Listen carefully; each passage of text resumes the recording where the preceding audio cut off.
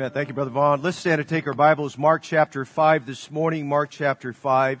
We're delighted to have you as a guest or visitor. If you're first time here, please pardon the dust outside. We're in a construction mode right now. And we're excited about the nearing completion, perhaps by June, of the new educational building. And we'll be going back to this a whole new Sunday school format that we pray will be help to our church in growing and encouraging one another. I pray that as a church member, you'll be here tonight for the victory report. We have much to thank the Lord for. And after that, we'll have the evening service and just encourage you with a message that kind of dovetails on that. That'll encourage you in your faith and walk with the Lord. Mark chapter 5, beginning with verse 25. We're going to continue where we left off last Sunday in our series on I Believe. And we want to look specifically at one particular person this morning. And this person doesn't have a name, but it might be you or me. And I think there's some great thoughts here that we can look at that'll help us. Mark chapter 5, verse 25. If your neighbor doesn't have a Bible, please share your Bible with them. And a certain woman which had an issue of blood 12 years and suffered many things of many physicians and spent all that she had and was nothing better, but rather grew worse. When she heard of Jesus, she came in the press behind and touched his garment.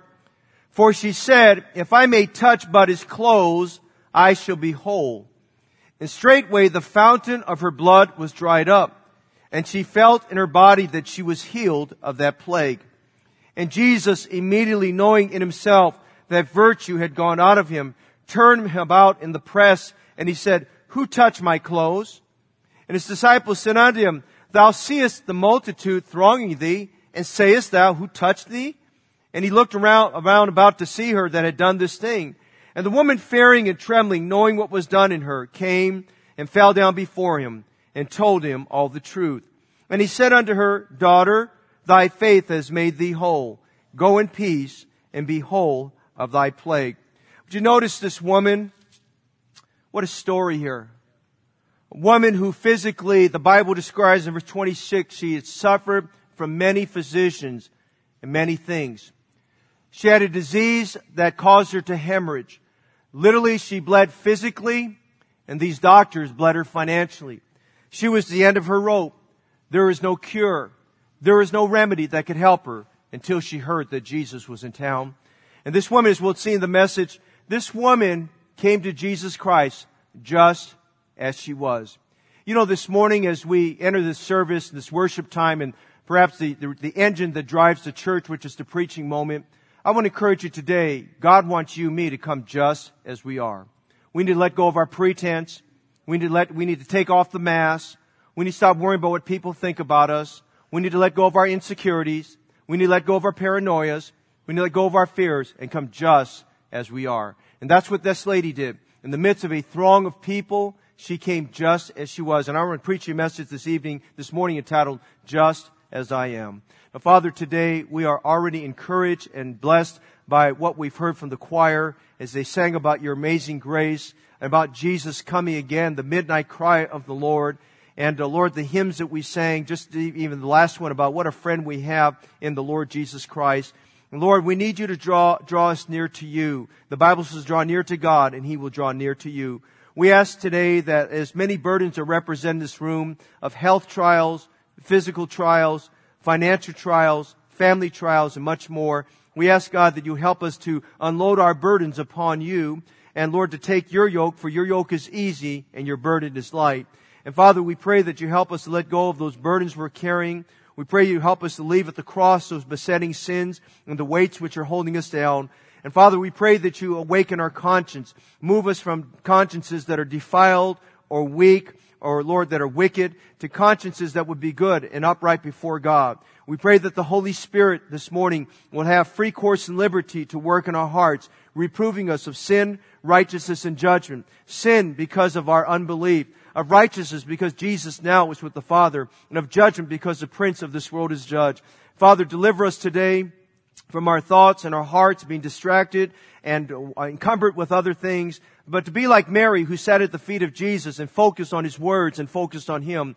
And we pray that every heart here today would be a heart filled with good soil, good soil upon which the seed of the word would be cast upon and would multiply and bear forth much fruit, 25, 50, and 100-fold. And God delivers today from wayside soil where men would trample upon that seed, and the fowls of the air, Satan's birds, would snatch that seed out of our heart. And deliver us this morning from having, Lord, a shallow soil where the seed cannot take deep root. Or deliver us today that, Lord, that the seed is not cast among thorny soil where the cares of this world will wrap itself around the precious seed and choke it out. But rather this morning, let your word be a sharp two-edged sword that would pierce and divide asunder the soul and the spirit and the joints and the marrows. Lift our hearts, encourage us today, draw those without Christ to a saving knowledge of yourself today. And today, Lord, may you be glorified through this message and the decisions we make. We pray for these things now, Lord, of you. In Jesus' name, amen. You may be seated.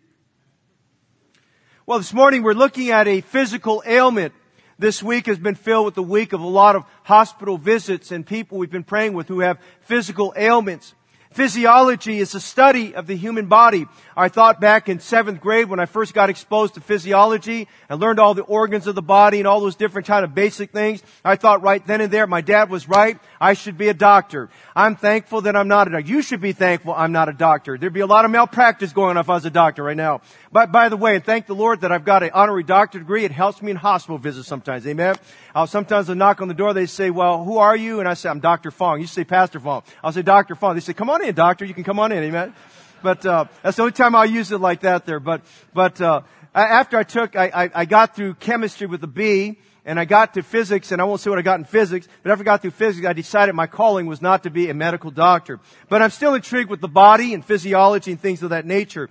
You know, the body is a very intricate mechanism created by God. The best way we could describe it in Psalms 139, the psalmist said this, we are fearfully and wonderfully made. How many believe that this morning, man? We are fearfully and wonderfully made. We've been blessed this month. We've had the month of January. We've had 3 babies born, and we have several more on the way. You pray for my daughter Carice that she's supposed to be giving birth on Tuesday there, and we're just praying for a safe, healthy delivery there. But you know, when babies are born, it just reminds us of that we are wonderfully, fearfully, and wonderfully made. And you know, when you consider the body, there's so much complexity about the body, and one of those complexities is the circulatory system of the body, or the blood of the body. And as you know, blood in the body is a necessary means by which nutrition and oxygen flow to nourish the entire body. The Bible tells us in Leviticus 17:11 that the life of the flesh is in the blood. And it used to be back in the 1800s, they thought when people were sick, they thought they had to bleed them. They did what they call bloodletting. They let blood out. And then they soon to realize that wasn't curing them. And they learned that transfusions actually help people. And they need to get blood inside people. The life of the flesh is in the blood. And we take for granted our bleeding, what goes on inside of our blood inside of us there. But we also consider that it's a very scary and a very, very fearful thing to contract a disease of the blood. A disease of the blood can be very scary. I was telling my kids last night, we went out for dinner with my wife, and I told the kids last night, I said, back when I was about 23, 24, I did this multiphasic exam I was told to do, and the lady came back and said, well, we did your blood tests, and, just getting familiar with all the terms at that time. She said, we did your blood tests, and she said, Mr. Fong, I just want to let you know I've got some good news and bad news. Now, how many know if they tell you got good news and bad news, you want to know the bad news first, amen, And she says, well, I want to start with the good news and bad news. She says the good news is that, I'll start off with the bad news. You've got thalassemia minor. And I said, so wait a minute. What's thalassemia minor? Well, I'll explain in a minute, but let me tell you the good news. She says, the good news is if you had thalassemia major, I wouldn't be talking to you right now. You would have been dead already, And, basically it's just kind of, it's just your platelets are very small, I guess, whatever there, and just something you live with. It doesn't really impair you except for the fact you feel a little bit anemic at times and things of that nature. And she said you can counteract that with a little bit more iron and vitamins in your blood, things of that nature there. And I started to become a little more familiar with, because of that, what the diseases of the blood and how they affect us. And, one disease of the blood that is very scary is the one called hemophilia, where a person, if they get cut, they can literally bleed out to death. And that could be a very scary thing there. And, we notice today that if someone bleeds excessively and uncontrollably, that person could have that loss of blood could threaten their life. Now notice our passage this morning. We're not looking at a lady that had hemophilia. We're not looking at a lady that had a blood disease per se. But we're looking at a woman that, for whatever reason, God chose not to give us her name, but a woman who had a hemorrhaging problem. A woman that this hemorrhaging problem went on consecutively for 12 years. Kind of interesting, as we talked about Jairus last week. Jairus had a daughter that was 12 years old. This woman's condition began at the time that Jairus' daughter was born. For 12 years, this woman suffered miserably of this hemorrhaging problem. There were social repercussions to that. There were spiritual repercussions to that. There are physiological repercussions to this. This woman suffered. The Bible says that she spent all that she had and was nothing the better, but rather grew worse. And this morning we're examining this situation, this true story about how Jesus came into this woman's life. A woman who physically was bleeding out, a woman who financially was bled by the doctors and others who took advantage of her. And we want to see how sometimes life, in many ways, life can appear to us to be very cruel. And life can appear to us to be very unjust. And life can appear to us to be unfair. And life can bring about challenges to us. And we wonder, why is this happening to me? And why didn't this happen to somebody else? And why me? Why now? I'm at the prime of my life. I'm at a young person. Brother Ed Mascara has a granddaughter that just a few days ago that had a blood clot in her brain. 10-year-old girl that had a blood clot in her brain. Paralyzed on one side. Paralysis on one side. Slurred speech. We thank God as God's people began to pray last Sunday that God started to work through that. And we're thankful that now she's transferred out of the hospital she was in to a children's hospital setting for rehab and things of that nature. And got a chance to, both Erwin and I had a chance to visit with them separately. And we're just seeing the marvelous hand of God working in that little girl's life as she's starting to go through recovery and things like that. But, those are very scary things when you consider those things. And I imagine the mother and father wondering, well, why my daughter? And she's so young and she's just only 10 years old. And, a lot of times we have more questions than we have answers when it comes to diseases, sicknesses, and illness that afflict us. But in the midst of all that, as we see this morning, we see God coming onto the scene. And we see the Lord Jesus Christ coming into this woman's life at a critical moment, a critical time when she needed help, when she needed an intervention from God. And I just want to tell you this morning, whatever you're going through or might start going through, just always remember this, God will be there for you. God is there for you all the time. And I remind you today, the Bible says the Lord is my helper. I shall not fear what man shall do unto me. And I remind you today that Jesus promises, lo, I'm with you always, even to the end of the world. Notice this morning, as we look at this passage, once again, we see a passage of Scripture where Jesus cures the incurable. We see where Jesus changes what's unchangeable. We see Jesus accepting the unacceptable. And we see Jesus receiving the rejected. Come with me this morning as we study a passage of Scripture that deals with a woman who was in the most extremest circumstances, and she came just as she was, and Jesus changed her life. Notice three things about our passage this morning. First of all, what you notice in verses 25 to 26, we see a woman with a fatal condition. Notice verse 25 starts off by telling us, which to the typical Jew who would read this, it was very frightening. We read about a certain woman which had an issue of blood for 12 years. Now this passage of Scripture, as I said last week, is nestled among four incidences where we see faith and power at work. Always remember this. If you want the power of God, there must be the exercise of faith. And where there's the exercise of faith, we will see the power of God. We see four circumstances, all separate and somewhat unattached, but somewhat having similarities. Four circumstances that demonstrate faith and the power of God. In Mark chapter 4, we find in verses 35 to 41, we see the power of Christ over danger. We see in Mark chapter 5 verses 1 to 20, Christ's power over demons. We saw in Mark chapter 5 verses 35 to 42 as we studied last week, we saw Christ's power over death. And this week verses 25 to 34, we see Christ or Jesus' power over disease. Unlike other people who thronged around Jesus at that moment of time, they were thronging around Him out of curiosity. They were kind of looking at Him as a phenomenon. They were looking at Him as like, well, show us something that will amaze us. This woman came to Jesus not out of curiosity. She came to Jesus because she had a need. She came to Jesus because she needed something vital right at that moment. We see a woman in a very fatal condition. Notice the first thing we read in verse 25 and 26. This woman was languishing. The Bible says she suffered many things of many physicians and had spent all that she had, was nothing better, but rather grew worse. You see, an issue of blood was when this woman had uncontrollable hemorrhaging. She had uncontrollable bleeding. This woman could not do anything about it. When you have that kind of a condition, it affects you in many, many ways. This woman became anemic. This woman had a drop in her blood pressure. This woman could have had a heart attack. This woman had a loss of energy. This woman she became more self-conscious of her condition and how she affected other people. And many insecurities that she had came out. Notice the Bible says she suffered many things of many physicians. Can you imagine just the thought? She suffered many things. She suffered for 12 years. She didn't have good night's rest.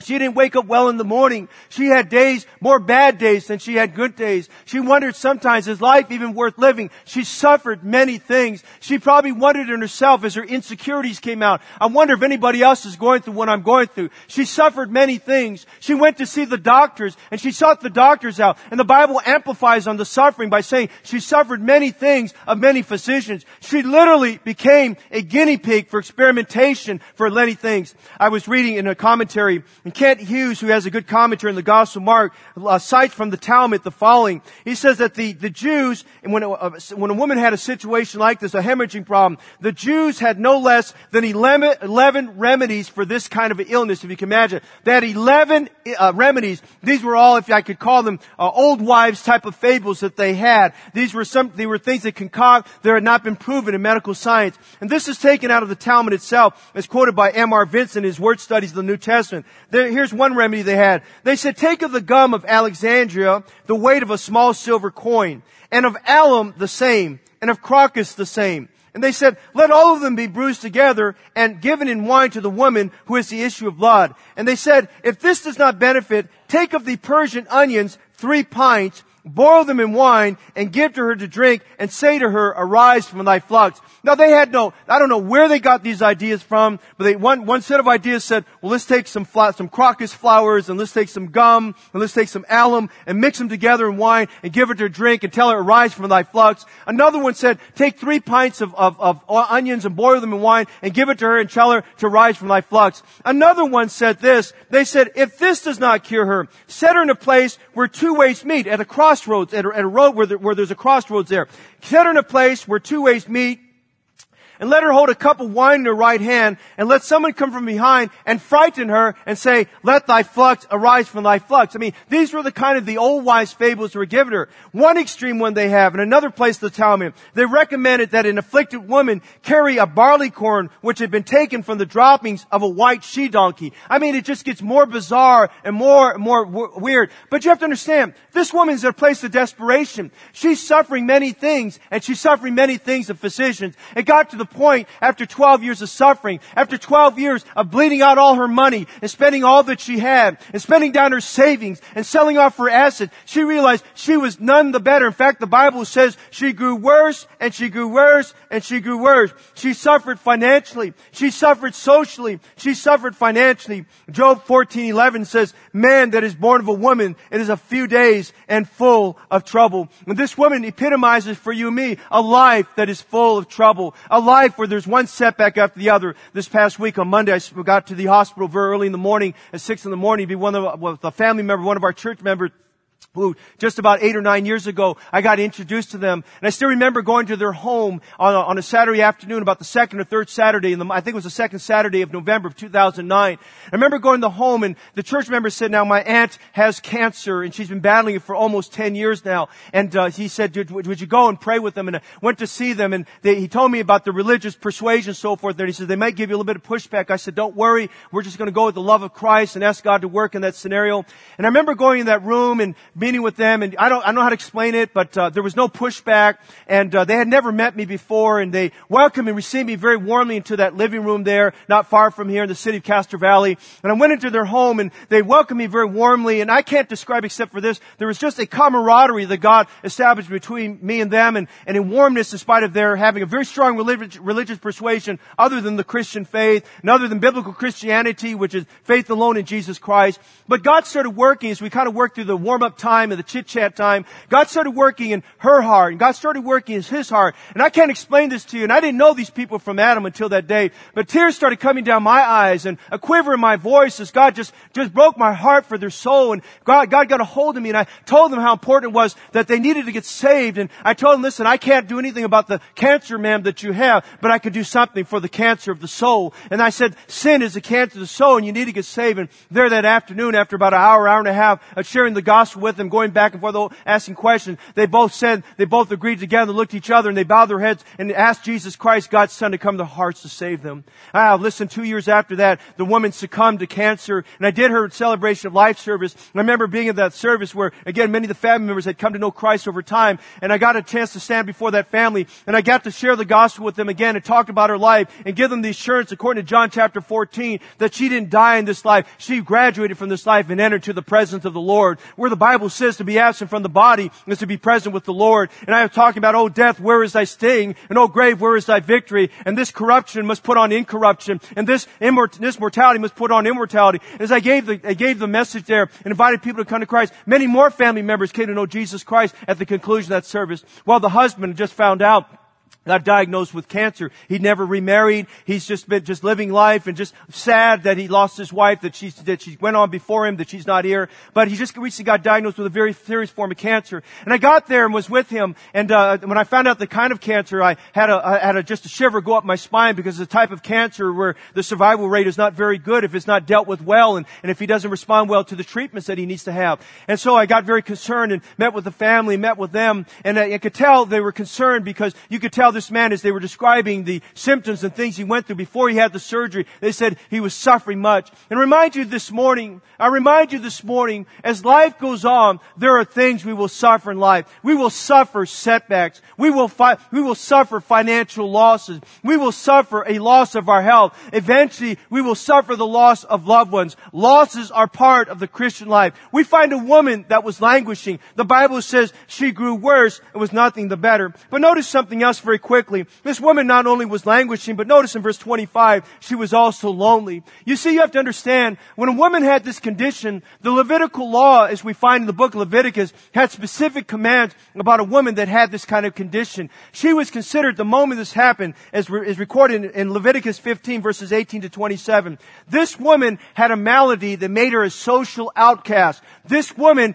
could not participate in the temple worship. She could not be in the temple to give her offerings and to worship God. She was disallowed from having fellowship with everyone else. She became a social outcast as far as the Jewish ceremonialism was concerned. You have to understand something. For 12 years, the very religion that promoted a God in heaven who loved her, and a God who opened the Red Sea, and a God who tore down the Jericho walls, and a God who toppled the giant Goliath, and a God who in John 3:16 still loved the world. Their traditions of the Jews ostracized her and said, you cannot fellowship with us. You cannot be here because you're considered an unclean person. In fact, it was so extreme and rare that when we read about Leviticus and how the Jews practiced, God had specific commands that were not supposed to be taken to the extremes that the Jews were practicing. But it said things like, whatever bed she laid on or whatever chair she sat on, no one else was supposed to lay on that bed or to sit on that chair, else that they would become unclean as well there too. And becoming considered unclean, she could not have contact with other people lest she contaminated them and made them unclean. And this woman, because of that, her insecurities started to come out of her, and this feeling of being a social outcast. We don't read anything about her family. We don't read anything about her friends. We don't read anything about her neighbors. And the reason why is because she was ostracized by everyone else. This woman was lonely in her life. She was all by herself in her suffering. There was nobody there for her. She was marked by her disease. She suffered emotionally and socially. She was suffering with this condition all by herself. Oh, my friend, this morning, when you are lonely, you feel all alone. When you are lonely, you feel helpless. When you are lonely, you're unhappy. When you feel lonely, life is terrible. And you even get to a place sometimes where you don't even want to live. David described it this way in Psalms 38 verse 11. My lovers and my friends stand aloof from my sore, and my kinsmen stand afar off. I wonder if I'm talking to somebody this morning, you're not only languishing, but you're also lonely. In your heart of hearts, you wish you could have more fellowship. In your heart of hearts, you wish you could have good fellowship with someone else. In your heart of hearts, you long to just be close to someone. You realize something's missing in your life. This woman was languishing. This woman was lonely. But would you notice something else? We read the scriptures. This woman was also lost. I said she had a fatal condition. This woman would die from that condition if something wasn't done. And this woman's condition, as we read about it, she grew worse and was nothing better, is a picture of sin in our lives. It's a picture that worse than a blood disease is sin disease.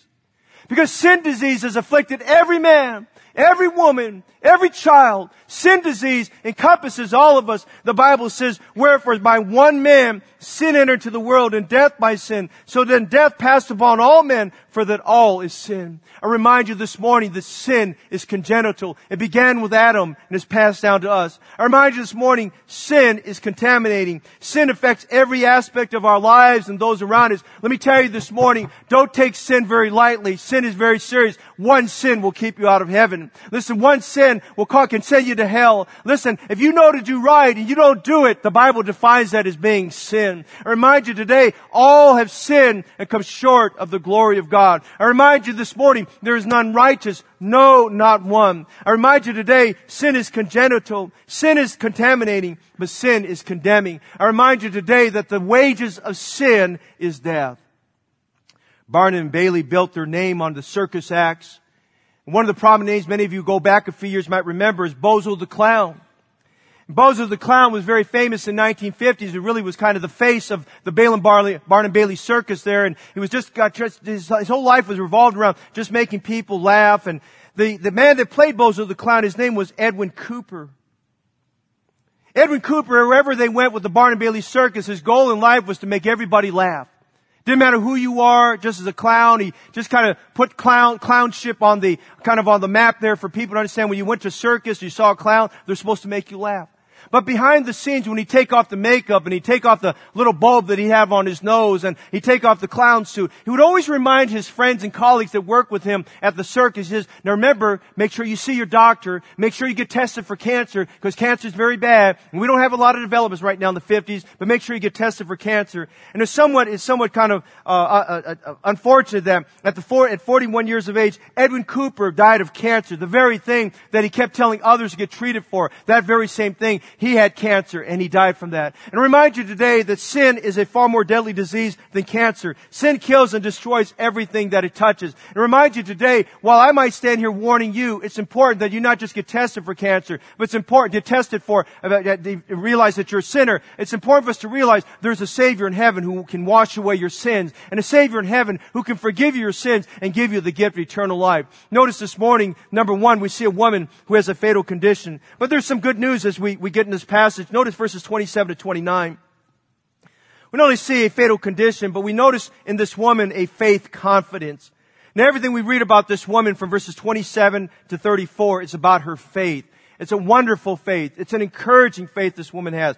This woman heard that Jesus was in town, and immediately as she heard, she went to look him up. Notice some things about faith this morning. Our theme this year is taken out of Numbers 13:30 about Caleb when he says, we are well able to overcome it. What he was saying is, I believe it's possible for us to overcome it. And today, our goal and our desire for this year is that you and I would grow in faith, that we would start with faith, we'd be sustained by faith, and we'd end this life in faith. That we'd have great faith in God, because the Bible says, without faith, it's impossible to please Him. For he that cometh to God must believe that He is, and a rewarder of them that diligently seek Him. Notice how faith arose in this woman's life. Beginning in verse 27, we see an exciting revelation. When she had heard of Jesus, came in the press behind and touched His garment. Imagine the scene with me if you can, and if you can just let your imagination become a little colorful for a moment. Here's Jesus walking with Jairus to Jairus' home. And along that pathway road in the town they're in, there's a great throng of people. And we say a throng is not 10 or 20. There could have been hundreds of people that are thronging around Jesus. Everybody wanted to get as close as they can. They wanted to see who He was. They wanted to maybe even touch Him if they could. He was somewhat of an enigma to all of them. And they wanted to touch Jesus Christ there.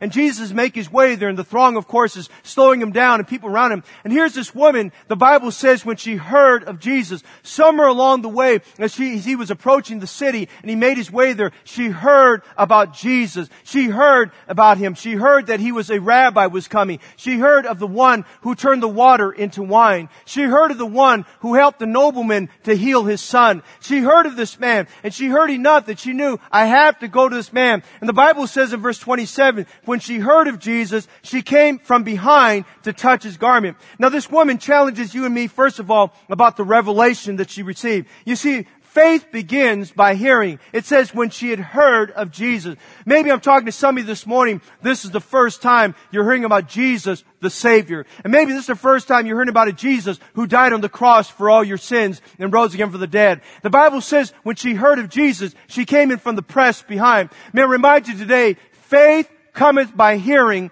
and hearing by the Word of God. Faith begins by listening to God's Word. Faith grows in your soul and my soul as we listen to God's Word and let God work in our heart. It creates belief. It creates faith. It creates desire. I urge you this morning, don't turn a deaf ear to God. This woman got excited when she heard about Jesus. I'm hoping this morning, as we finish to get through this message, I hope you get excited about Jesus today, amen? I hope you get excited about the miracle healer that He is. I hope you get excited about the fact we have an advocate with the Father, Jesus Christ the righteous. I hope you get excited about the fact we have one mediator between God and man, the man, Christ Jesus. I hope you get excited this morning that He's the way and the truth and the life, and no man comes to the Father but by Him. I hope you get excited about the fact that Jesus died for every sinner, and that He said, I am the resurrection, the life, and he that believeth on me, though he were dead, yet shall he live. I want you to get excited about Jesus. Don't turn a deaf ear to the Lord. Don't turn a deaf ear to the Word of God. Let faith arise in your soul. Let faith stir you up. This woman had an exciting revelation. And with this revelation, notice in verses 27 to 28,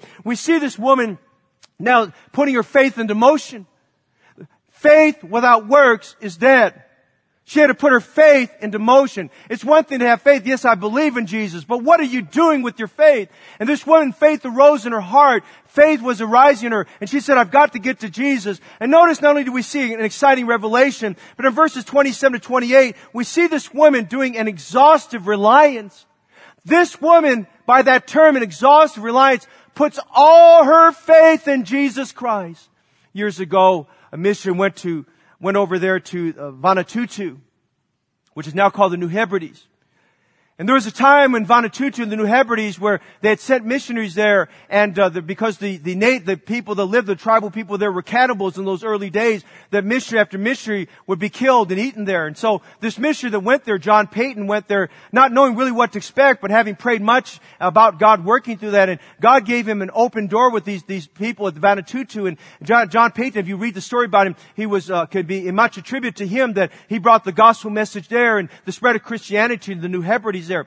But while he was there, he was working fastidiously on trying to get the Bible translated into the language of those people, Vanuatu. And he was struggling because he was trying to find a word that for a meaning, for a word in their language for the word faith. And he realized that he had to have a very simple understanding and meaning. He tried many different words, but none of them seemed to work. And then after several weeks, it was one of the things on his project list. He kept working. So I've got to find a word in their language that underscores faith.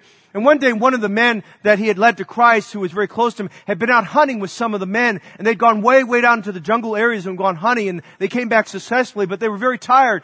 And the man that he led to Christ, he came into the area where John Paton was, and John Paton was sitting outside of his hut on a little stool there. And the man came up, and he took a stool next to him, and he plopped himself on the stool, and he just went like this and propped himself on the stool, and he said, boy, I just feel like I can rest all my weight on this chair.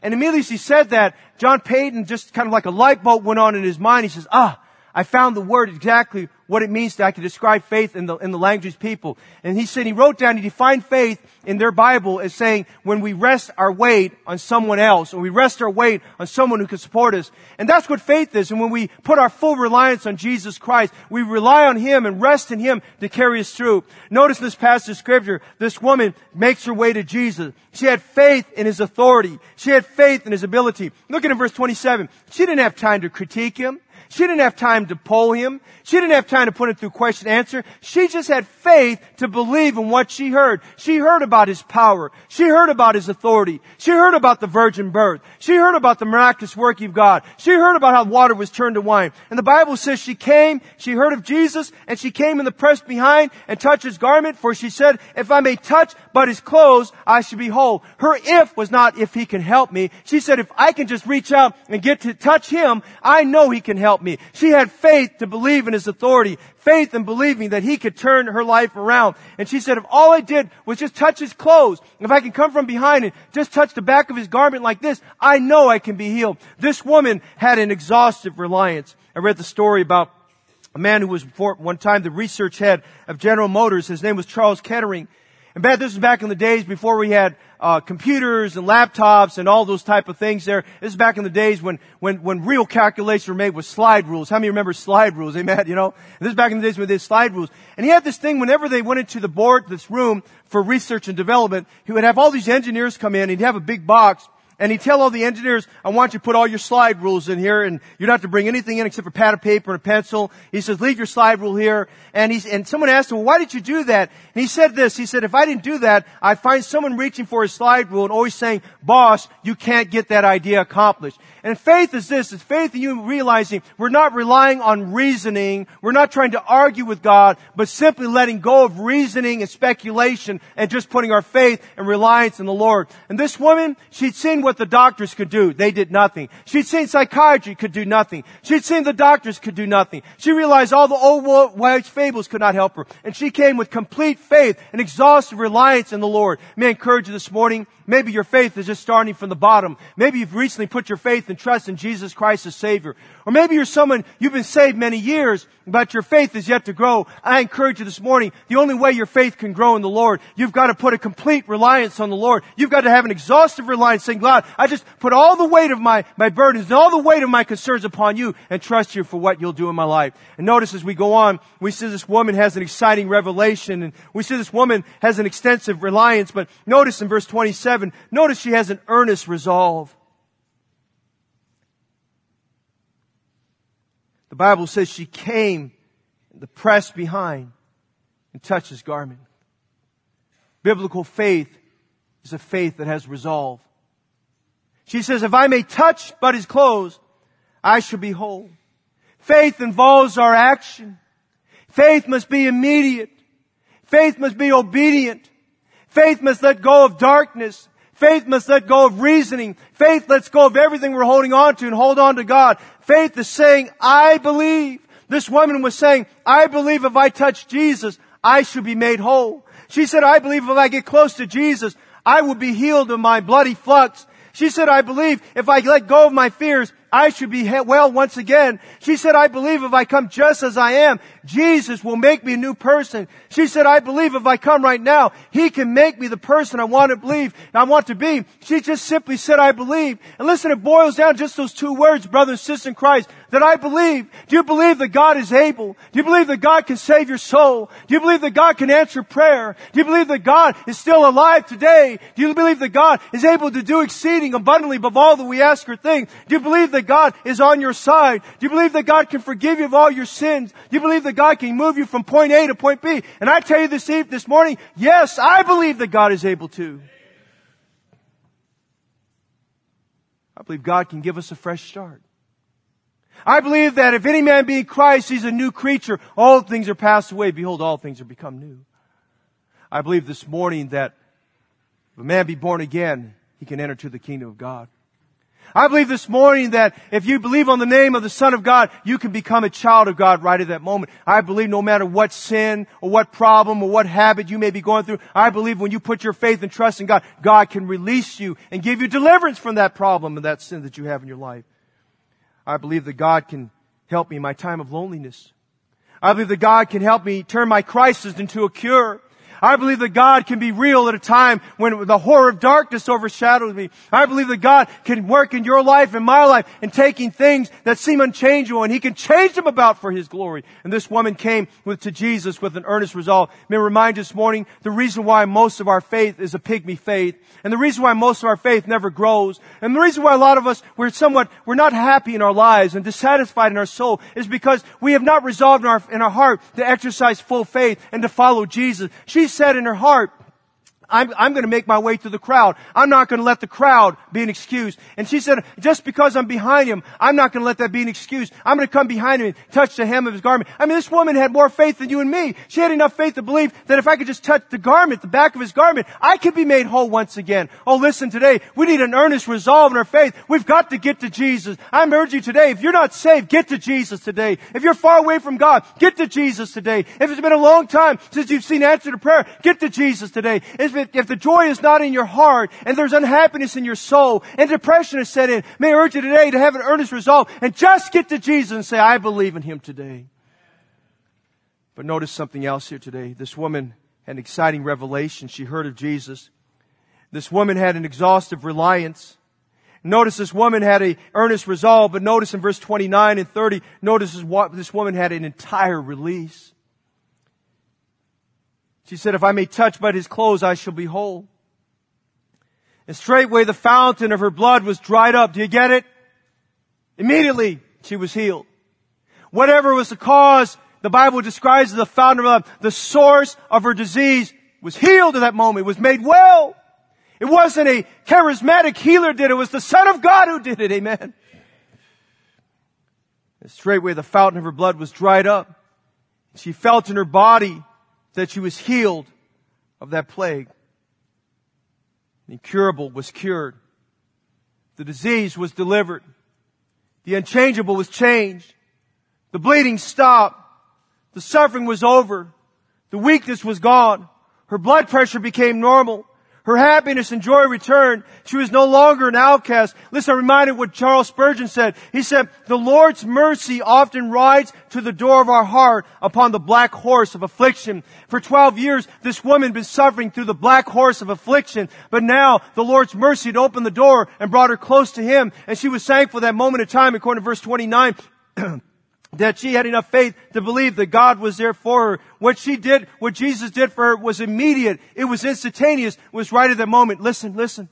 That's exactly what Jesus does for you when you receive Him as Savior. He saves you right then and there. Salvation is not progressive. Salvation is instantaneous. Salvation is not something that happens over a period of time. Salvation happens immediately. It's a once and for all thing. Once you're saved, you're always saved. That's why I'm so thankful that in 1 John 5:13, the Bible says, these things have I written unto you that believe on the name of the Son of God, that ye may know that ye have life, and this life is in His Son. He that has the Son has life, and he that has not the Son of God has not life. I'm thankful for where John chapter 10, verse 28 says, where Jesus said, and I give unto them eternal life, and they shall never perish, neither shall any man pluck them out of my hand. I remind you this morning that if you've accepted Jesus Christ, your Savior, you are saved. You are going to heaven. God's reserved a place for you. Your name is written in the Lamb's, will stay in the Lamb's book of life. You have forever. Jesus is preparing a place for you that where He is, there you will be also. Listen, I tell you today, you say, well, Pastor, I believe in God. Here's what Jesus said. You believe in God, believe also in me. Believing God is good, but you must believe that Jesus is the way, the truth, and the life. The demons also believe and they tremble. That's why Jesus had to tell those disciples, you believe in God, believe also in me. You must believe He's the only way. You must believe that He died for your sins. You must believe that His death and His shed blood is the only payment that's acceptable to God for your sins and mine. And this woman, when she came to Him, notice in verse 29, she knew something happened to her. Sunday night, a man who's here this morning who'd been coming to our church, I've been praying for him to come back, and with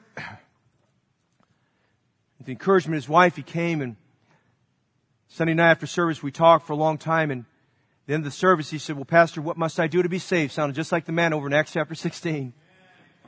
He bowed his head and called on the Lord to save him. I said, well, what's going on in your heart right now? And he said, I don't even have the words, Pastor, to describe it. But he said, I feel like the burden's gone.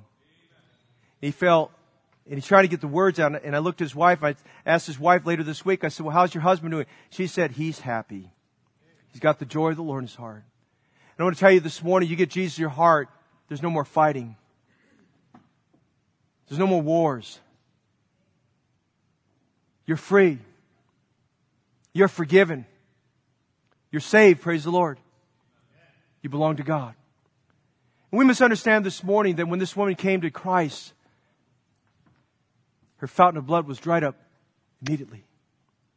You know what happens when you get saved? Your sins are forgiven completely. Here's what the Lord says to help you today.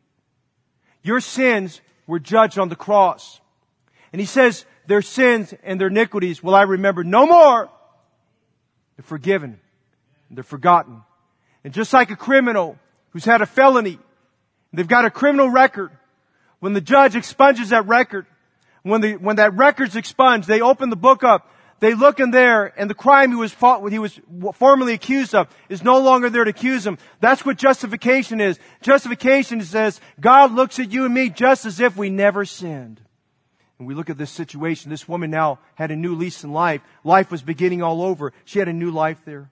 I read the story about a king who suffered much from his rebellious subjects. One day they stopped the rebelling. They surrendered their arms. They surrendered their arms and stopped the disobedience and rebellion. And they came to the king and threw themselves at his feet. And they begged for mercy. At that moment of time, the king, with tears in his eyes, looked upon all his subjects and he pardoned and forgave all of them. One of his loyal friends who was in his court, they said, "Did you not once say that everyone who rebelled against you should die? Did you say that?" And he looked at that friend, and he looked at those people, and he made this statement. He says, "Yes, but I see no rebels here." And I remind you today, when you get forgiven in Christ, He doesn't see you as a sinner who deserves to go to hell. He sees you as someone who's saved and going to heaven. The gift of eternal life. For by grace are you saved through faith, and that not of yourselves. It is the gift of God, not of works, lest any man should boast. We see this woman had a fatal condition. We see this woman had faith confidence. She received an entire release because she came by faith to Christ. And notice as we close this morning very quickly, what you notice verses 30 to 34, what you notice this woman had a fulfilling conversion. Now remember, this woman, all her insecurities came out because of being a social outcast. And that woman's like, I think, the personality of our church. I think the personality of our church, I think the majority of our people in the church are shy. I think majority of our church are a little bit introverted. They're not very, socially out there and active, and not everybody in this room is type A in personality. And this woman was remembering that she was a social outcast because remember for 12 years when she knew she was unclean, she could have no contact in the religious services of the Jews. And so the woman, remember, she said, if I could just come from behind, I want to be inconspicuous. I don't want anybody to know I'm here. But by the way, Jesus knows when you come to Him. And this woman thought she could go into hiding. And this woman thought, well, I could touch Him and I could reserve myself and go back all the way back and stay in hiding. And nobody will ever know that I'm saved. But she knew she was saved, but she didn't want anybody to know about it. Can I tell you something today? Maybe that's how you were before you got saved, but Jesus changes your life. And when Jesus changed your life, you don't have to stay a social outcast and you don't have to be some of the shine in the background. You can realize that God has something great and powerful in store. So notice some things that happen to this woman. Notice in verse 30, Jesus knew that she had touched Him. And Jesus used this as a teaching opportunity. Because you'll notice in verses 30 to 34, the first thing we see is a truthful acknowledgement. Jesus turns around, He says, "Who touched my clothes?" Now that would seem kind of weird if you and I were there because all these people are thronging Him. You know what I'm saying? I mean, if He was claustrophobic, that was not the time to be claustrophobic. Amen?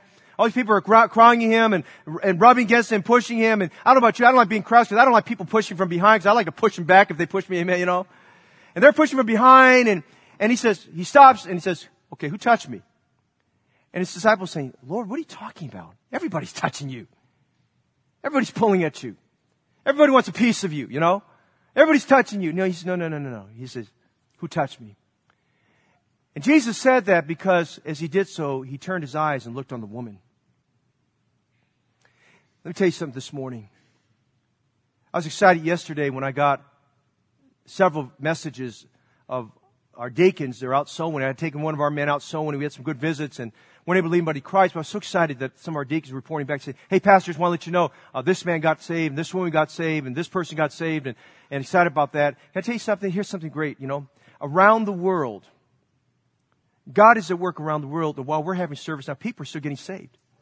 My good friend, Dr. Ed Lorena, yesterday had their first anniversary Sunday of their 39th anniversary. And if everything went to plan, knowing Dr. Lorena did, if everything went to plan, they probably have 5,500 first-time visitors in church yesterday. 5,500. Not 55, 5,500. And I've been there when they've had 2,500, 3,000 first-time visitors, and thousands get saved. And people are getting saved. And here's a remarkable thing. Because Jesus can be everywhere, and because He's all-powerful, He knows everyone that gets saved. He knows who you are. And He takes time to stop. And listen, He needed to get to Jairus' house. And He wanted to take time for the crowd, but He stopped there at the moment because that woman needed to know that she was greatly loved by the Lord. And He stopped and He said, "Who touched my clothes?" And notice as He did so, in verse 32, He looked around about to see her that had done this thing. He knew who had touched Him. But here's what Jesus was doing. He wanted this woman to recognize the next step of being saved. The next step of being a new convert. And he wanted her to make a truthful acknowledgement. Look what happens here. He looked at her in verse 32, and verse 33 says, but the woman, fearing and trembling, knowing what was done in her, she knew she got saved. She came and fell down before him and told him all the truth. Now, very simply, this is what the lesson we're learning here, okay? When you get saved, God doesn't want you and me to stay in the shadows. Get out of the shadows and tell people you're saved, amen? Get excited about the Lord. And Jesus said, listen, I just did something great in your life, and I don't want you to keep it a secret here in the background, and I don't want you going back living like a social outcast and letting your inferiorities and your insecurities and paranoias keep you from serving the Lord. He said, look, I'm the same God that dried up that fountain of blood. I'm the same God that can transform you so you can be a blazing evangel of the gospel of Jesus Christ here. And all I'm trying to say is, listen today, I know the personality make of a lot of the folks here in this church is we're shy, we don't want to say anything, but let me encourage you today, acknowledge who Jesus is in your life. Don't be ashamed of Jesus Christ. Don't be ashamed of His Word. Don't be ashamed of your church. Don't be ashamed that Christ died for your sins. Let people know that Jesus died for your sins and rose again from the dead. Why? Because in Matthew 10:32, He told the disciples, you teach this, whosoever therefore shall confess me before men, him will I confess also before my Father which is in heaven. That's why altar call times are not for those people who have problems. Altar call time is for every one of us. Altar call time is for us to come like this woman, to fall at our feet before the Lord and to publicly give an acknowledgement that Jesus is in our heart, or publicly acknowledge we need the Lord. Let me tell you something today. There's nothing embarrassing or shameful to tell the Lord you need Him. There's nothing shameful, embarrassing by saying, God, I'm far away, I'm coming home today. There's nothing shameful, embarrassing in coming to the altar and saying, I need to get saved right now. I'm a miserable person. I need to get saved. I'm just saying today, let's not sit back here and say, well, it's my culture or it's my personality or maybe because I was damaged as a youth or whatever it may be. Let's not fall behind those excuses. And just as Jesus looked at that woman, may I remind you right now, He's looking at a lot of us today in this room and saying, well, who touched me? And you've touched Jesus. And maybe it's time you need to come out and make a public acknowledgement. I'm not ashamed of Jesus Christ today. And so we see a truthful acknowledgement. Notice very quickly, notice a touching acceptance. She probably was wondering, man, what's he going to say to me? What's he going to do to me? She's at his feet and this is in public. And remember, everybody that knew that woman, remember now, they didn't know what had happened inside of her. By the way, a lot of people don't know what happened inside of you, but you know what happened inside of you. And that woman was down there and a lot of them still looked at, well, you don't know Jesus. Jesus, you should have no dealings with her. She is unclean. I can imagine some old Pharisees, she's unclean, man. Don't touch that woman. And man, don't even walk on the ground. Where she put her hand, she was unclean. I mean, that's the image everybody had of her. But listen, she was at a place where she needed encouragement. And listen what Jesus said to her in verse 34. Daughter. Daughter. It was a touching acceptance. Daughter, thy faith has made thee whole. You know what He told her? He says, you're part of my family now. And He called her daughter. He was saying, I've taken you into my family. I've forgiven you of your sins. You have the gift of eternal life. Listen, your uncleanness is no longer unclean. You're clean. You're mine. He said, daughter, and remind you today when you get saved, one of the most precious things about accepting Jesus Christ as Savior is becoming a son of God in Jesus Christ today.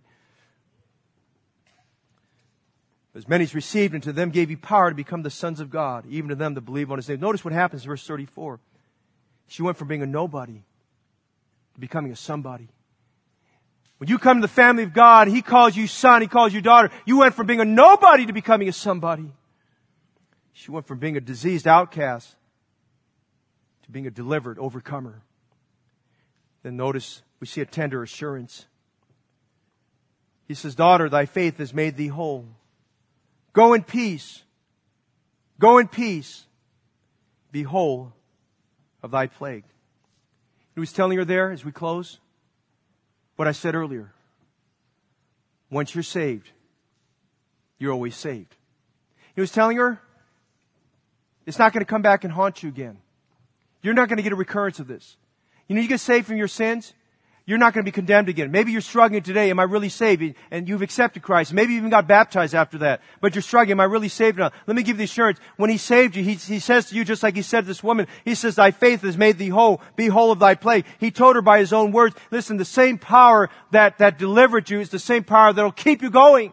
The Bible says in Romans 5:1, therefore being justified by faith, we have peace with God through our Lord Jesus Christ. She had peace with God and she had the peace of God. Jude 24 says, now unto Him that is able to keep you from falling and to present you faultless before the presence of His glory with exceeding joy. I'm thankful this morning Pastor Fong could not do the saving. And I'm thankful this morning Heritage Baptist Church cannot do the saving. But I am very thankful today Jesus Christ is the one that does the saving. He keeps holding on to you. He'll keep you from falling. He'll keep you. You can't lose what He gave you. It's the gift of God. And so as we close this morning, this woman came just as she was. Your hymnal, the song that we sing, we might sing it this morning for our invitation. It's a very prominent hymn that's entitled Just As I Am, written by Charlotte Elliott. Billy Graham made that invitation song very, very prominent because in all the Billy Graham crusades, whenever he preached the gospel, he'd give the invitation. The instrumentalists would start playing Just As I Am. And George Beverly Shea, some of you might remember the name George Beverly Shea, great, great soloist. George Beverly Shea would get up and start singing, Just as I am without one plea. And he'd sing with that great baritone voice, and God would move, and thousands upon thousands of people came to know Jesus Christ as Savior during Billy Graham's ministry. But Charlotte Elliott, many people don't realize is that the woman was born an invalid. She was crippled. She couldn't participate in social activities with everyone else. She didn't have the typical childhood where she could run and play with other kids. She was an outcast. Charlotte Elliott got saved and came from a lineage of saved people and uncles and others who were preachers. In fact, one of the great commentators that if you ever get one was H.G. Moe was one of her uncles there. And she was beset by ill health, and she had, as an invalid, she'd have good days, and she had many more bad days than good days. Back in 1834, an opportunity came when one of her brothers, who was a preacher of the gospel in England, said, we're going to create this scholarship fund to enable young people. They can go to this Bible college and get Bible training, and they were going to have a big rally. And of course, all the young people were going to come to that. That was a big thing back in those days. And the young people would come, and excitement spread. And even it got to Charlotte Elliott because some of her friends came and told her about that, and she got excited about that. But even her own mind and heart, she thought, how am I going to get there? And as she considers the moments were counting down, she thought, the event came, and there was great celebration. People were outside, and many young people came, and a great sum of money was raised. And Charlotte Elliott felt so inadequate and so just disconnected from everything because she wasn't able to be physically there to participate in that. And this invalid woman got to the place where she was so discouraged. And there in the darkness of her moment there, the Lord put on her heart the words to the song, Just As I Am. And the words of that song, Just I Am, epitomize and speak of her life and the life of every person who's without Jesus Christ as Savior, or someone who's very far from God. That God takes us just as we are. She had to overcome her insecurity and her fears that because of her invalidness, that nobody would accept her. And she came to the realization that God takes her just the way she is. And God takes you and me just the way you and I are. And God takes you just the way you are because He loves you. He invites us to come just as we are. And I think about the lyrics of that song. It goes like this, Just as I am, without one plea, but that Thy blood was shed for me. O that Thou bidst me come to Thee, O Lamb of God, I come. The second stanza says, Just as I am, and waiting not to rid my soul of one dark blot. To Thee whose blood can cleanse each blot, O Lamb of God, I come. And then we get to the end of the chorus as she said this, Just as I am, Thou wilt receive, wilt welcome, pardon, cleanse, relieve, because Thy promise I believe, O Lamb of God, I come. I invite you this morning, when we sing this song, that you come just as you are.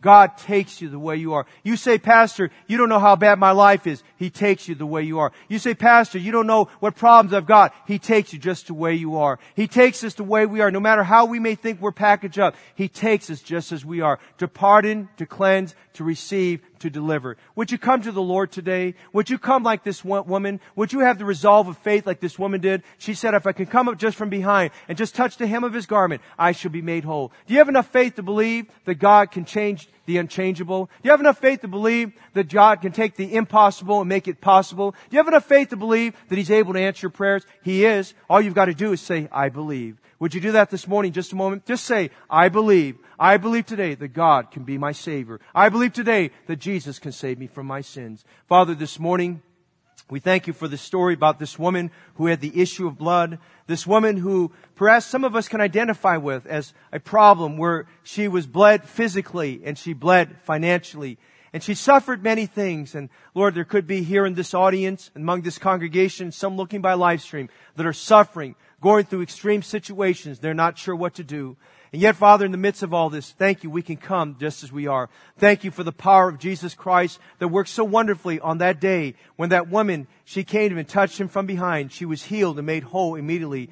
Father, You want to save someone here today who's not saved. You want to help someone today who's in the bondage of sin to find deliverance. Help us today as we give the invitation that people would just simply say, I believe, and they would come to the Lord. With your heads bowed and eyes closed this morning, nobody looking around. Is there someone here today, God's spoken to you, you're not saved? You're not 100% sure you're going to heaven? If you died right now, you'd go to hell. You'd spend eternity there because you never put your faith in Jesus Christ. If you're like that this morning, I invite you right where you're at today to come out of your chair, make your way down the aisle, take the hand of one of the altar workers and tell them, I want to believe and accept Jesus Christ today to be my Savior. How many of you today would say with the raising your right hand, Pastor Fong, I know that I'm saved. I know that my name is written in the Lamb's Book of Life. I know that my sins are forgiven. I'm going to heaven. I know that. And you could raise your hand with me and say, I know I'm saved today. You could raise your hand and say, God bless you. All the hands up. Now what if you couldn't raise your hand today? You can put your hands down. What if you could not raise your hand because you're not sure? We invite you this morning to come and tell an altar worker, would you help me to know how to be saved today? This woman came from behind and touched him. All you have to have is enough faith to say, I believe Jesus can save me from my sins. I invite you in just a moment to come. Secondly, maybe some of us, we've been shy and ashamed of Christ. Maybe it's time for us to get out of our chair, get out of our seat of complacency, and say, I want to acknowledge Christ, that He's real in my life. Jesus looked around and said, who touched me? He looked right at that woman. Can you imagine right now Christ is looking at you and looking at me? He wants to know, you know I've touched you. Now whose life are you touching? Because I've touched you.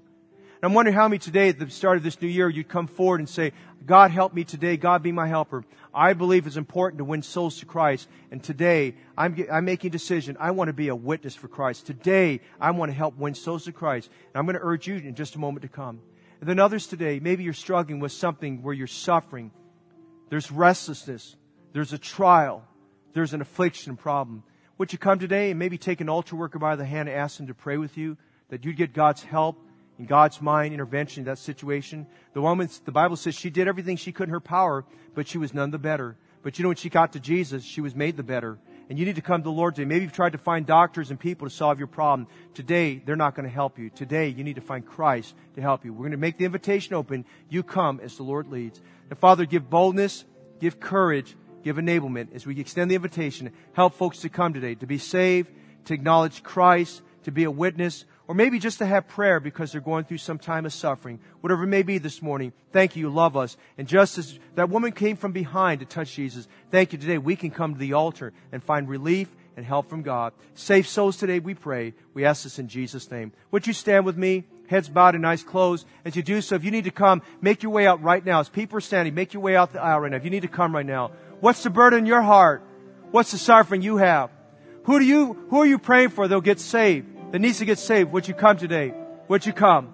You need to get saved today. There are many here today. You've never put your faith and trust in Christ. I invite you today. Would you put your faith in and call upon Him to save you today? Would you come? We're going to sing another stanza. You come this morning. You come. Don't leave the same way you came in. Come different. That woman's life was different. Her life was changed. The joy of the Lord came in her life. If you lost your joy, if you lost your happiness, you lost your desire, find it at the altar this morning. Come to God. Would you say, Lord, I believe. Your faith is too small. Say, I believe today.